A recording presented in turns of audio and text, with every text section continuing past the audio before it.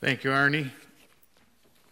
And may God bless the reading of the scripture this morning, and may the words from my mouth be what we need to hear today. Humans, we're all unique, but we all have a lot in common. We share a lot of the same hopes and dreams for our lives, a lot of the same likes and dislikes. Even in a world of almost 8 billion people, there are some things that most of us can agree upon. One is, I'm a really good singer in the shower or in my car. Another one might be that my pet understands when I talk to it. It's kind of humorous. I'll explain to my dog why he's being bad, and I'll go on and give him a paragraph's worth, and then my wife will look at me and say, he didn't understand a word you said right just now. And yeah, I know, but it felt good, Or how about this? My pet is smarter than most people. Or how about this one? I push the elevator button more than once, maybe sometimes more than twice, even though I know that it's not going to make any difference or make the elevator go any faster. When driving, and I'm guilty of this one, when you're driving and you start to get into some heavy traffic or something's happening, don't you turn the stereo down, the radio down? Why do you turn the radio down? So you can see better? I don't know why we do that, but we do it. Then there's the thought that maybe that calories don't exist on holidays or special occasions. We don't worry about that. Jim says that's the truth. That's not just something that we believe. It's the truth. And here's the last one, and I think most all of us can agree on this one. Everybody needs a nap sometimes, right? And some more than others. And the older I get, the more naps I need. It's reassuring to know, though, that most of us agree on the important issues, like naps. In our Bible passage this morning, Jesus addresses another issue almost all of us can agree upon. And that is, there are times in our lives when we are weary, when we are heavy burdened, when we need a little bit of relief. A mom wrote to Reader's Digest to share her preschoolers' advice on what to do with one of the major stresses in her life, and that was work. He said, one day his mom said she was too busy to play. And he said, well, Mom, I have advice for you. When people tell me to do work, I just don't listen to them. Then I don't have work to do. It works for me. Maybe you should try it. Sounds great, but we know that real life doesn't work that way, don't we? There's never been a time in history when people have not been stressed, when they've lived stress-free lives, except in the very, very beginning, when Adam and Eve were in the garden. But the built-up, unrelieved stress that many of us feel in our daily lives makes us extra weary at times. We get very tired. It becomes a physical, a mental, and an emotional, and a spiritual burden. And we ask our doctor, why can't you help me? Don't you have a pill for me or something? I'm so tired all the time. Dr. Arnold Fox was commissioner of the Medical Board of California. And his job was to give oral exams to young doctors who were applying for the medical license. Well, he says that he was surprised at how few of them realize that fatigue is often caused by stress. In almost every exam, the young doctors or soon-to-be doctors gave him a list of physical illnesses that might be caused by fatigue, but almost none of them gave stress as a source of that fatigue. Dr. Fox said, doctors are still being taught the disease-drug equation. For every disease, there's a drug, or there will be soon. But we already have something more powerful, he said, than any other drug devised, and it's exactly tailored to our needs. It's our spirit. Unleashed, the human spirit can be a whirlwind of health, happiness, and success in life. He said, when your spirit is weak, you're filled with pessimism and gloom. You feel small and helpless. You wonder if it's possible to find any joy in life. I believe that Dr. Fox is on to something that's very real and very promising, but how do we set our spirit free? How do we go about doing that? Well, the answer can only be found in the one who created our spirit. So the answer begins with giving that weariness to God, giving it to Jesus. That brings us to our text. I want us to hear these words like the average Jewish citizen back in that day might have heard them, because I think we'll find that their burdens were very much like ours today. They faced all the normal burdens that we face daily: financial stress, family problems, health concerns, and others. Plus, they were burdened with a very demanding, legalistic religious system that taught them that they could never do enough to be right in God's eyes. They always had to be sacrificing and working, and works were very important if you were going to please God. So their religious life might have been a source of guilt, and it might have been a source of stress too. And then, imagine their relief when they hear these words. They're always thinking every day about what they've got to do to please God and to make God happy so that they'll be able to go to heaven someday. And then Jesus comes along and says these words: "Come to me, all you who are weary and burdened, and I will give you rest." This is more proof to us of the amazing, gracious relationship that we have with God. This relationship is not a one-way street. We don't have to bring our best self to God. We can bring our weary, tired, stressed out selves to Him, and we can trade our burdens and our weariness and our stress for His rest, resting in God. The Greek word used in verse 28 for give you rest is also translated as refreshed. Have you ever been so worn out that even sleep and vacation and downtime don't seem to still restore your energy? The rest that Jesus offers us is refreshment, true refreshment, where body, mind, and soul are energized. They're restored. They're at peace again. Jesus follows this invitation with these words: "Take my yoke upon you and learn from me, for I am gentle and humble in heart, and you will find rest for your souls. For my yoke is easy and my burden is light." Jesus talks here about, let me just back up a little bit and say that there are three ways that animals are yoked or connected together to get work done, and they do better when they're yoked, connected together, than they could do alone. One way is that the yoke keeps all the animals facing in the same direction.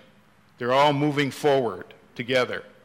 The yoke helps them to share the weight of the load that they're pulling, and the yoke keeps them walking in step with each other. They're moving along at about the same speed.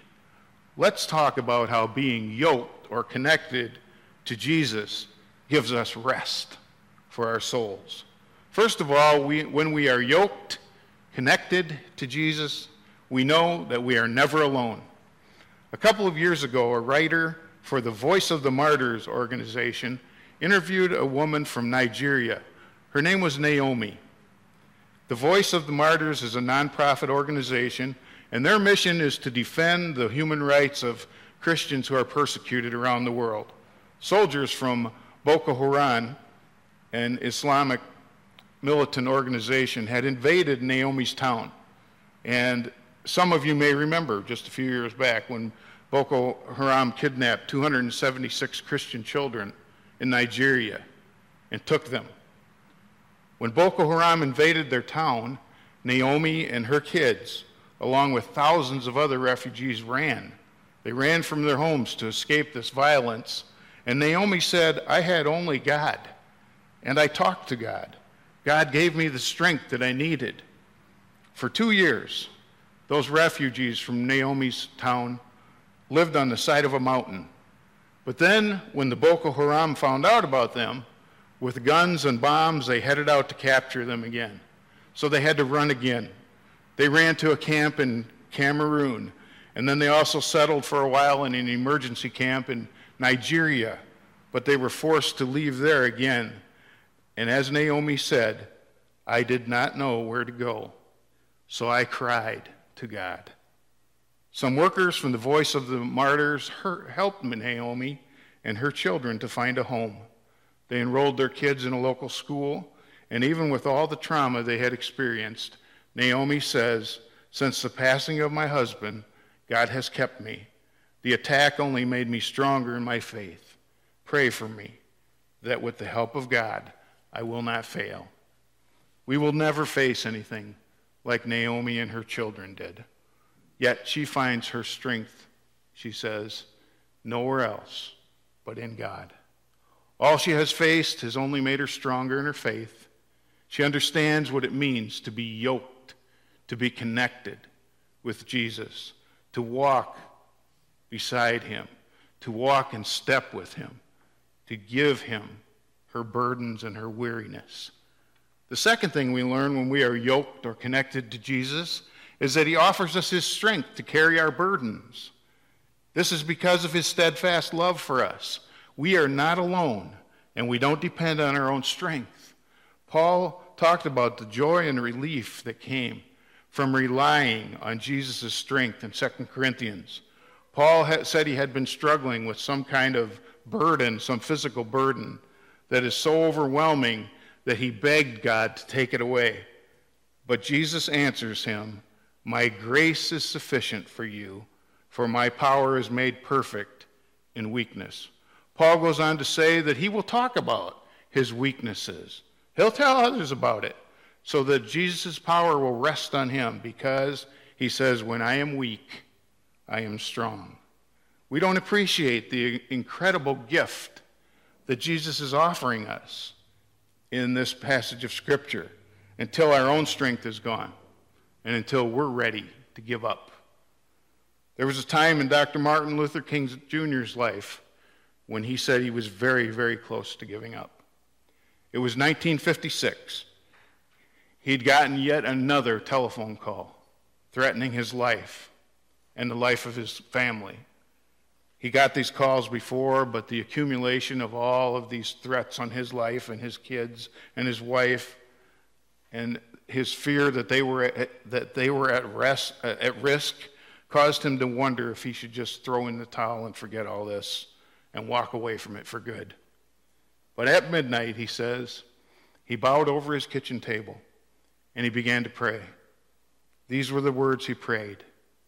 He said, God, I am afraid. The people are looking to me for leadership, and if I stand before them without strength and courage, they too will falter. I am at the end of my powers. I have nothing left. I've come to the point where I cannot face it alone. And as he prayed, he said he experienced the presence of God as he had never experienced God before. He said that it seemed as though he could hear the quiet assurance of an inner voice saying, stand up for what's right. Stand up for truth. And God will be at your side forever. And that is exactly what he did.